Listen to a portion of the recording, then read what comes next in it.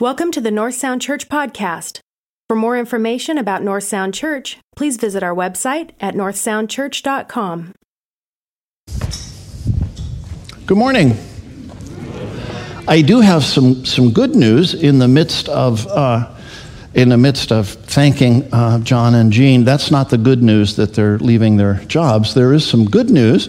Good news is that on Friday or Thursday we had an elders meeting, and the elders agreed to make arrangements with a search firm to provide us with a full-time family and children's ministry pastor. So we are really excited about that, and I encourage your prayers. The journey will probably take 3 or 4 months. Our young families have done a good job of bearing with us. I'm looking around, and Hillary and Haley and Joe and the rest of the gang and those that have their kids in there already. Thank you for bearing with us. We're excited, and Pastor Finney is going to be covering that for us in the meantime. But pray with us that we will get the right candidate for that position moving forward. Okay, those of you that may be guests today, we don't just have one song in our worship time. This is, however, Communion Sunday. So we do the sermon first, and then we have a worship time and communion together following that. So, I also wanted to mention this afternoon at 3 o'clock, June Anderson is having her memorial service here at North Sound in the Little White Church. Some of you may remember June. She's been a little out of touch because of health reasons for probably a year or two, but again, her service is this afternoon at 3 in the Little White Church. So, do you remember how you felt at the beginning of the pandemic? Do you remember the emotion that you experienced at that time? So on March 1st, 2020, we had 300 people here, and we had about 100-voice choir packed on the stage. You weren't supposed to do that, but we didn't really know much about it at the time. There was a gentleman, Alan, that sat down here, not our Pastor Alan, but Alan Lund sat on the front row down here. Somehow, he contracted COVID-19 and passed away at Swedish Edmunds Hospital about 3 weeks later. So we knew that this was serious. And Barb and I had not always been watching the news in the morning, but we started when COVID hit. At 7 a.m., we would turn on the news, and the news was bad. Do you remember those first weeks? It was bad, and then it was very bad, and then it was worse. And there was a lot of angst that we experienced, just sort of that floating anxiety around what's going to happen, and if I get this, am I going to die? You know, we just didn't know. We couldn't really go out. We certainly didn't have services. The next Sunday, I preached from home, and it was interesting because I had Barb be my teleprompter, only you could see the teleprompter. It left something to be desired, and we started working with Casey and Sherry, and they did a wonderful job from their living room helping us with worship. But it was a scary time. But all you could do was go to the store for a case of toilet paper. It was it was a very difficult time for us to go through. And then following on the heels of that and all of the emotion of that, we had the death of George Floyd and the protests and the riots that followed that, the CHOP anarchy on Capitol Hill here in Seattle. We had yard sign wars. We had families engaged in open political conflict with each other, leading to a separation in some cases. In other cases, just families dancing around the issues and not talking about it for fear of what it would do within the family. There were mass shootings, made the headlines. Anxiety and depression went through the roof. Churches lost longtime congregants. If they responded to public health guidance and followed it, they were wrong. And if they didn't respond to public health guidance, they were also wrong. We lost, as a church, we lost people on the left and the right, even though our decisions that we made as church leadership, as elders, had nothing to do with politics. They just had to do with what we thought was best for the safety of our people. Nationally, church attendance post-pandemic is down by about a third. 40% of pastors, according to Barna, have considered leaving the ministry during COVID. And to top it all off, I'm getting old. So in our elders meeting, these are very, very serious gatherings. I want you to know that, these spiritual leaders, when they gather. And Kathy told a story that, let's call it an observation maybe that Greg had. You know those breakfast rooms in hotels like Hampton Inn and those sort of things where you can get up in the morning and kind of fix your own breakfast, kind of self-serve. And they don't have typically the toasters where you pop the toast in and it pops up eventually. But in order to kind of mass produce things, they have a toaster where the bread kind of goes down the line. You know what I mean? And Greg commented on how lovely that white piece of bread is that goes in. It's soft, it's fluffy, it's flexible, it's youthful. And then as the bread begins to go down the line, it starts to get a little brown around the edges, and then it gets a little brown in the middle as it makes its journey through. And then, just like aging, by the time it gets to the end, you're toast. Thanks, Greg. I should have you stand, Greg, so that if they didn't like it, they know who to blame for that. So have I depressed you yet? I hope not, because there's more bad news, okay? So Arthur Brooks is a commentator who became a professor at Harvard University, and his profession, what he professes as a professor, is happiness of all things. And so he tells about the ingredients of happiness. He says, as a social scientist, I believe that happiness should be understood as a combination of three phenomena: enjoyment, satisfaction, and meaning. Enjoyment is pleasure, consciously and purposefully experienced so that it can create a positive memory. Satisfaction is the joy of an achievement, the reward for a job well done. And then, he says, there is meaning. You can make do without enjoyment for a while, and even without a lot of satisfaction, but without meaning, you will be utterly lost. That is the psychiatrist and Holocaust survivor Viktor Frankl's argument in his classic book, Man's Search for Meaning. Without a sense of meaning, a sense of the why of our existence, our lives cannot be endured. But he goes on to talk about our search for meaning in times of crisis, like we've been in now. He said, I believe the happiness crisis in America is at its core a crisis of our personal and shared sense of meaning. The institutions of meaning have all weakened dramatically in the past 2 decades. Religious affiliation and practice have been steadily falling. About 30% of U.S. adults now say they are unaffiliated. In our elders meeting on Thursday, I showed the elders a graph relative to a group of people that may have been part of a church at one time but are no longer. And it's interesting, the context is about 30 years, 40 years going back to the 70s. And through 1991, it stays constant, just like this. But about 1991, it just takes off like this to now where it's about 30% of the U.S. population.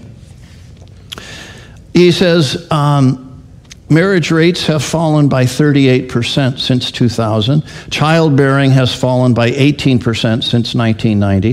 The percentage of people with fewer than 3 close friends has nearly doubled since 1990. The workforce participation rate has steadily declined. According to the demographer Nicholas Eberstadt, for example, the percentage of men ages 25 to 54 not in the workforce has more than tripled from 1965 to 2015. COVID-19 has accelerated the trend. Faith, family, friendship, and work, the institutions of meaning, all have one thing in common. They're outward-facing expressions of love and solidarity with others. Of course, love can be an awkward topic, he says, for some, practically painful. But we have to talk about love today because when we lose the institutions that reinforce our love for one another, a vacuum of meaning begins to develop in our lives. Happiness abhors a vacuum. So we seek alternative sources of meaning, and that leaves us vulnerable to moral predators. People who offer us fear and hatred instead of love. They exploit our lack of love to divide us for political, financial, and personal gain. Some politicians, pundits, academics, or simple internet trolls would set us against one another, telling us that we are victims of our fellow Americans, even our friends and family who don't share our demographics or political beliefs. These predators have invaded the space people once reserved for faith, family, and friendship, and given us instead the zombie religion of grievance and the counterfeit family of shared victimhood. They urge us to think in terms of us versus them, and to see us as victims of them, be they immigrants, wealthy people, Democrats, Republicans, or people of another race. This is ripping our country apart. 63% of Democrats today say Republicans, that is, Republican citizens, not the party, are more immoral than other Americans. 72% of Republicans say that Democrats are more immoral than other Americans. According to one survey, 61% of Americans are concerned that we could face another civil war. Okay, enough of the bad news, okay? We're going to shift gears and move into something that I think is more positive. But in order to set the stage, we have to confront reality, or as Jim Collins says in Good to Great, we have to confront the brutal facts, and what I've shared with you are in fact the brutal facts. So one day before Christmas, I was walking to church when I passed a statue up by Brian Stewart's place, and I had never noticed this statue before. And I took my phone out, took a couple of pictures. You can't see it on the right-hand side, but the plaque says, Michelle, tell me if I get this right, Joie de Vivre. So close enough? Okay. She is my French teacher, but you can't blame any mistakes I make on her. So I remember enough French to know when I saw this that joie de vivre means the enjoyment of life. The enjoyment of life. And if you look at it carefully, you see the little girl in the statue. Do you see the smile on her face? And you see her hands are raised in sort of an expression of joy. And I love seeing that. I love seeing that face and that expression and the exuberance that she shows us. Now, in the midst of the bad news that I shared, I wonder when the last time was that you experienced that joie de vivre, that you experienced that incredible enjoyment of life. It reflects a moment of a kind of ecstasy. It's almost like a drug going through your system, and for the moment that the drug is there, you just feel incredibly good, that the life is worth living and life is wonderful and it feels great. And I'm wondering, in this post-COVID environment that we've in, how long it's been for some of us since we actually experienced this joie de vivre, this enjoyment of life at that kind of level. For some of us, it may be weeks. For some of us, it might be months. For some of us, it might be years. And for some of us, maybe even decades. As I was walking home that day, I was listening to a podcast called Good Faith, and those that were hosting the podcast were talking about 2023, and they were talking about hope, reasons for hope, looking ahead to 2023. And it got me pondering God's will for us and his intention for us that we should experience joie de vivre, that we should enjoy the life he's given us. If you do a Google search of the number of scriptures that deal with joy and God's desire for us to have joy are so very plentiful. So what I want to do this morning is I want to talk about one really specific reason, and perhaps in three forms, as to why we should experience joy. And that is the fact that we are saved. We are saved. And the fact that we are saved makes all the difference in the world. So I want to share with you three perspectives on that. First of all, we find joy in our lives because we are saved. Remember, in the old days, churches used to have signs out front that said, Jesus saves. For some reason, being saved is not much a part of our vocabulary anymore. We just don't talk much about being saved, and I'm not altogether sure why. Perhaps it's not seen as culturally appropriate or something. But being saved means that we have been lost and now we're found. We've been lost and now we are saved. Does anybody remember the acronym SOS? Anybody know what that stands for? Save our souls. Yeah, SOS is save our souls. And of course, soul didn't mean some indescribable part of us. Save our souls meant us, right? It meant a ship was about to go down, and the SOS went out over the radio to all ships and stations nearby to send help because our souls needed to be saved. I was reminded of a video, I think I showed it years ago here at North Sound, but many of you folks are new, that kind of takes this and brings it home. Let's watch together. Das hier ist mein Sektor. Das hier ist das wichtigste Gerät des Küstenwächters. Das Gerät. Überlebensradar.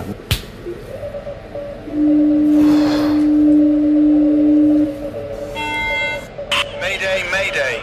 Hello, can you hear us? Can you hear us? Can you... Over. We are sinking. We are sinking. Hello? This is the German Coast Guard. We are sinking. We're sinking. What are you thinking about?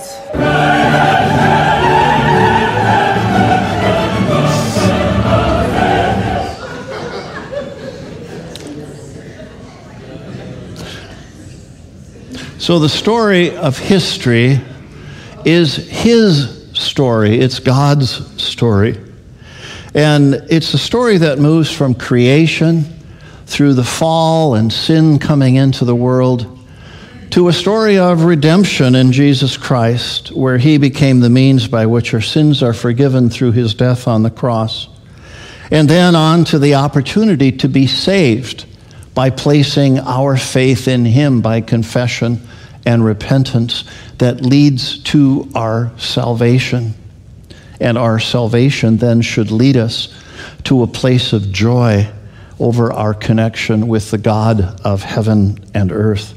Paul writes this, he says, "For one will scarcely die for a righteous person, though perhaps for a good person one will even dare to die. But God shows his love for us in that while we were still sinners, Christ died for us.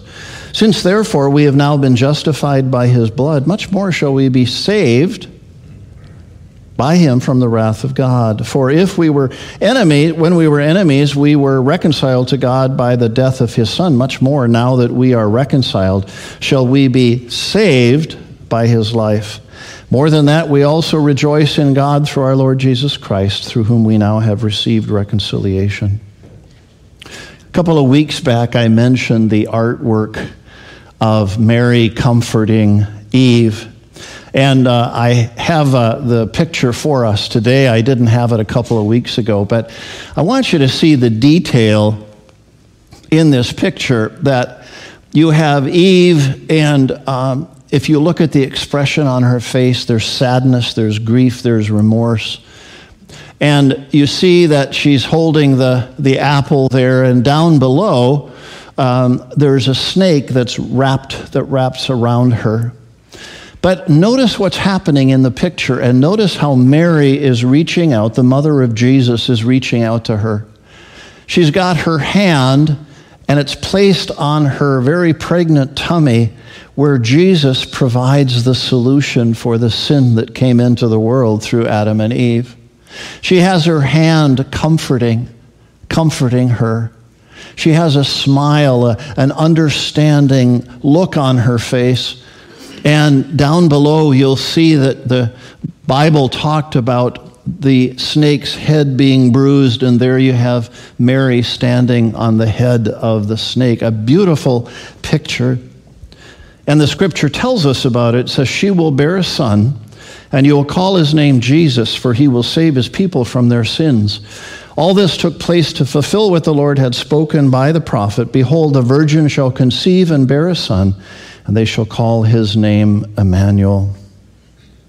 In the first sermon of the first church, when Pentecost happened and 3,000 were added in one day, part of the sermon that Peter gave in Acts chapter 2, verse 21, is these words, and it shall come to pass that everyone who calls upon the name of the Lord will be saved. Everyone who calls upon the name of the Lord will be saved. In 1882, Priscilla Owens wrote that wonderful hymn we don't sing much of these days, but I bet many of you know the words, and so I am going to venture out. And if you're watching at home and you're not too embarrassed to sing out as well, you can join us as well. And Casey is going to sing really loud for us to cover for those of us that don't do this so well. The song is called Jesus Saves, and it goes like this. Join in if you know it. We have heard the joyful sound, Jesus saves, Jesus saves. Spread the tidings all around, Jesus saves, Jesus saves. Bear the news to every land, climb the steeps and cross the waves. Onward is our Lord's command, Jesus saves, Jesus saves. Okay, for Crystal, Jeff, okay? So it's really hard for me to think of this song without thinking of the old-time song leader from the 50s, 60s, 70s. Do you remember, guys, the song leader that used to do this? And on this song, when you got to the part where it said, onward 'tis our Lord's command, he would have his arms, or she, but mostly he in those days, like this. And then when he wanted you to stop, he would go, right? And then Jesus saves, and would draw it out. Right, Crystal? That's right. So the words of that song are powerful and important. Jesus saves. It's the messages that we articulate. The second thing I want to suggest is that we find joy in looking forward to the future God has for us. There are those who say contemporary preachers don't preach enough about hell. I'd like to suggest contemporary preachers don't preach enough about heaven.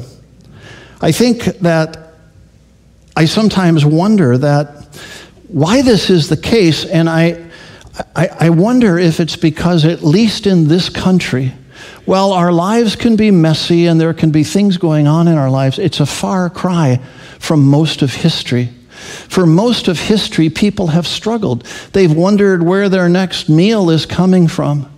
And our African American friends here during a time of slavery and even Jim Crow knew what that was like. And so the songs, the spirituals reflect that desire for heaven. And I fear that maybe our lives have been so good here on earth together that we haven't had that same desire, that same drawing that draws us to heaven. You think about the spiritual, swing low, sweet chariot, coming for to carry me home. Swing low, sweet chariot, coming for to carry me home. The next verse begins, I looked over Jordan, and what did I see? A band of angels coming after me. And that was what they longed for. Life was very difficult for them here. And they longed for heaven. They longed for the rest and the joy that heaven would bring them. I think it's important for us to recognize that in the current circumstances of our lives, we should have the joie de vivre, the enjoyment of life that comes from looking forward to what God has for each one of us, regardless of how good our lives right now. They just pale in comparison to what God has in store for us. Peter puts it this way. He said, "Blessed be the God and Father of our Lord Jesus Christ. According to his great mercy, he's caused us to be born again to a living hope through the resurrection of Jesus Christ from the dead, to an inheritance that is imperishable, undefiled, and unfading, kept in heaven for you, who by God's power are being guarded through faith for a salvation ready to be revealed in the last time." Wow. And somewhere and elsewhere, we know that this inheritance is not harps and clouds, but is deep meaning and purpose as we serve God in the new heavens and the new earth.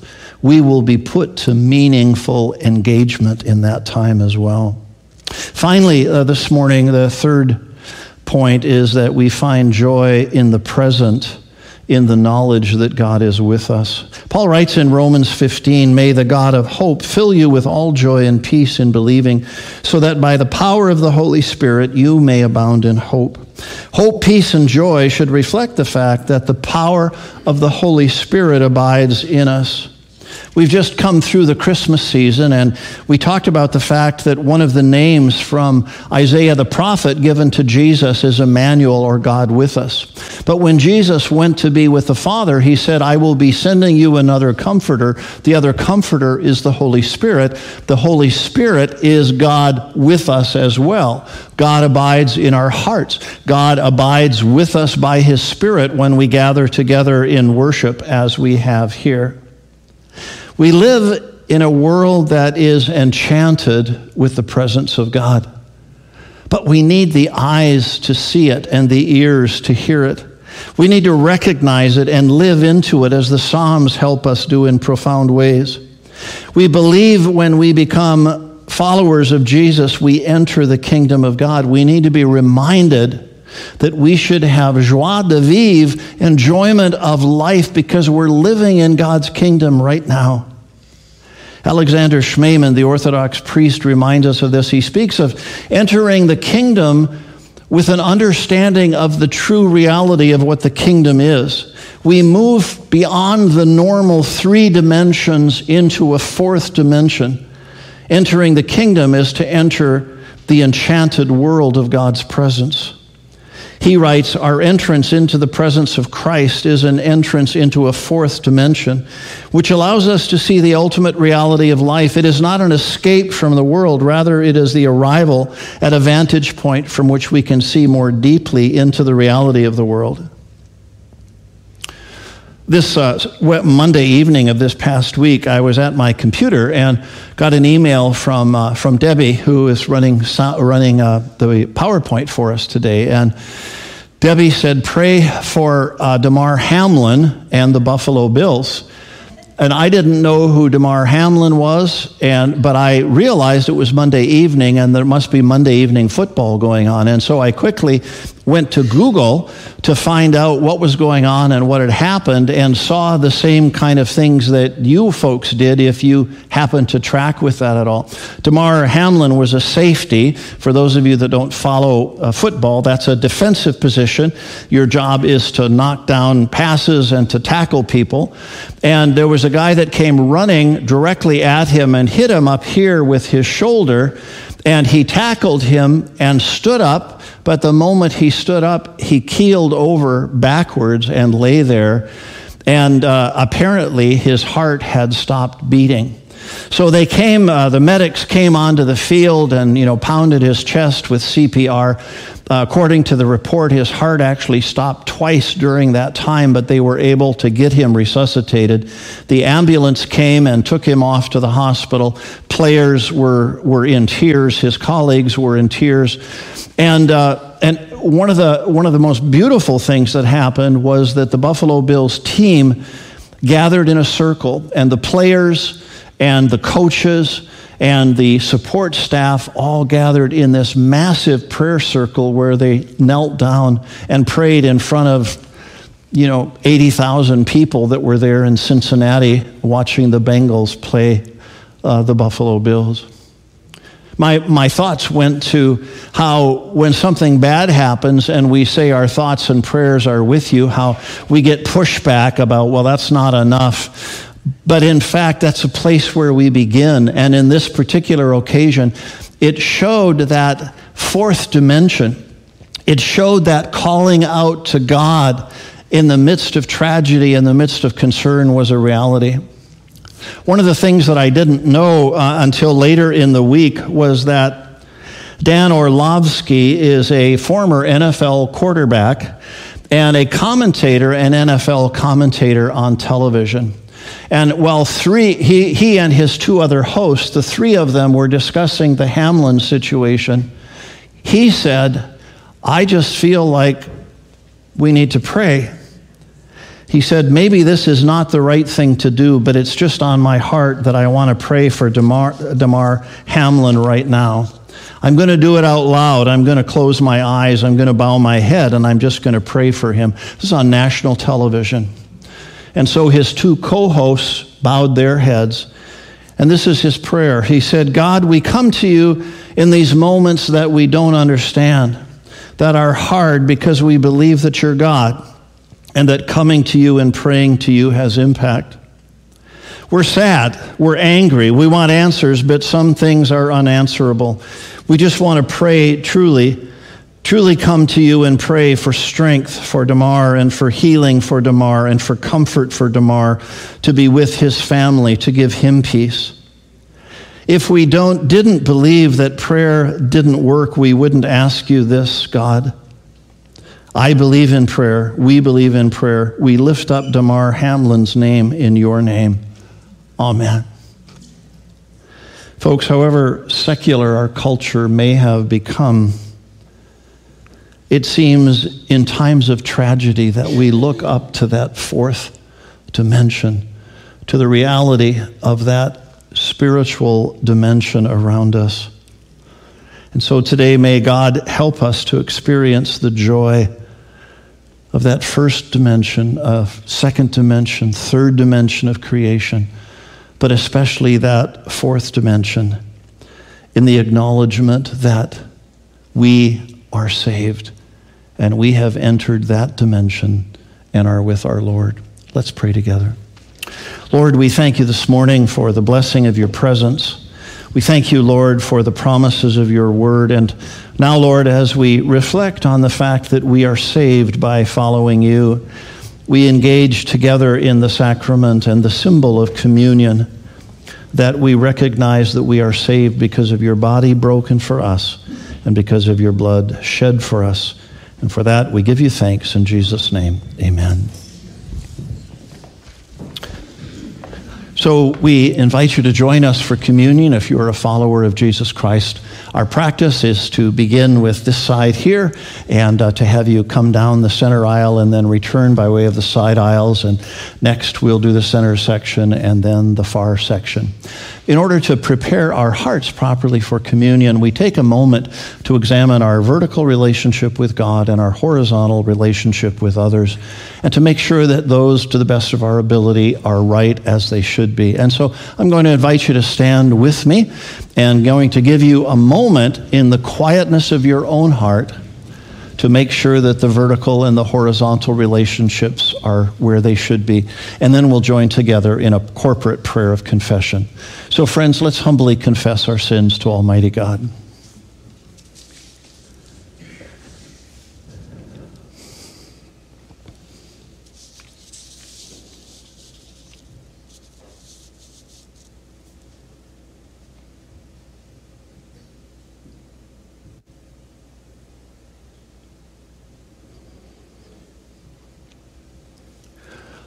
Let's join together in the prayer of confession. Most merciful God, we confess that we have sinned against you in thought, word, and deed, by what we have done and by what we have left undone. We have not loved you with our whole heart. We have not loved our neighbors as ourselves. We are truly sorry and earnestly repent.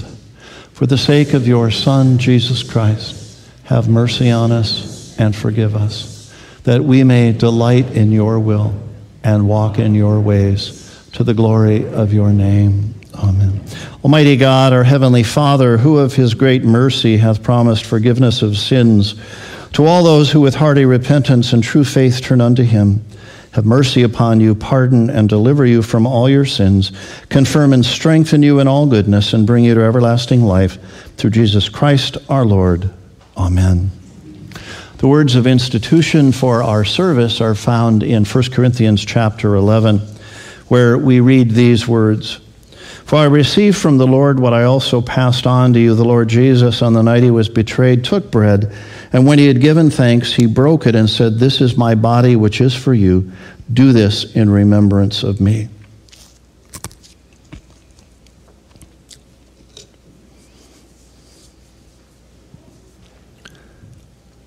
In the same way, after supper, he took the cup, saying, "This cup is the new covenant in my blood. Do this whenever you drink it in remembrance of me. For whenever you eat this bread and drink this cup, you proclaim the Lord's death until he comes." Lord, we thank you for your body broken for us, for your blood shed for us, that because of your broken body and your shed blood, we are saved. In Jesus' name, amen.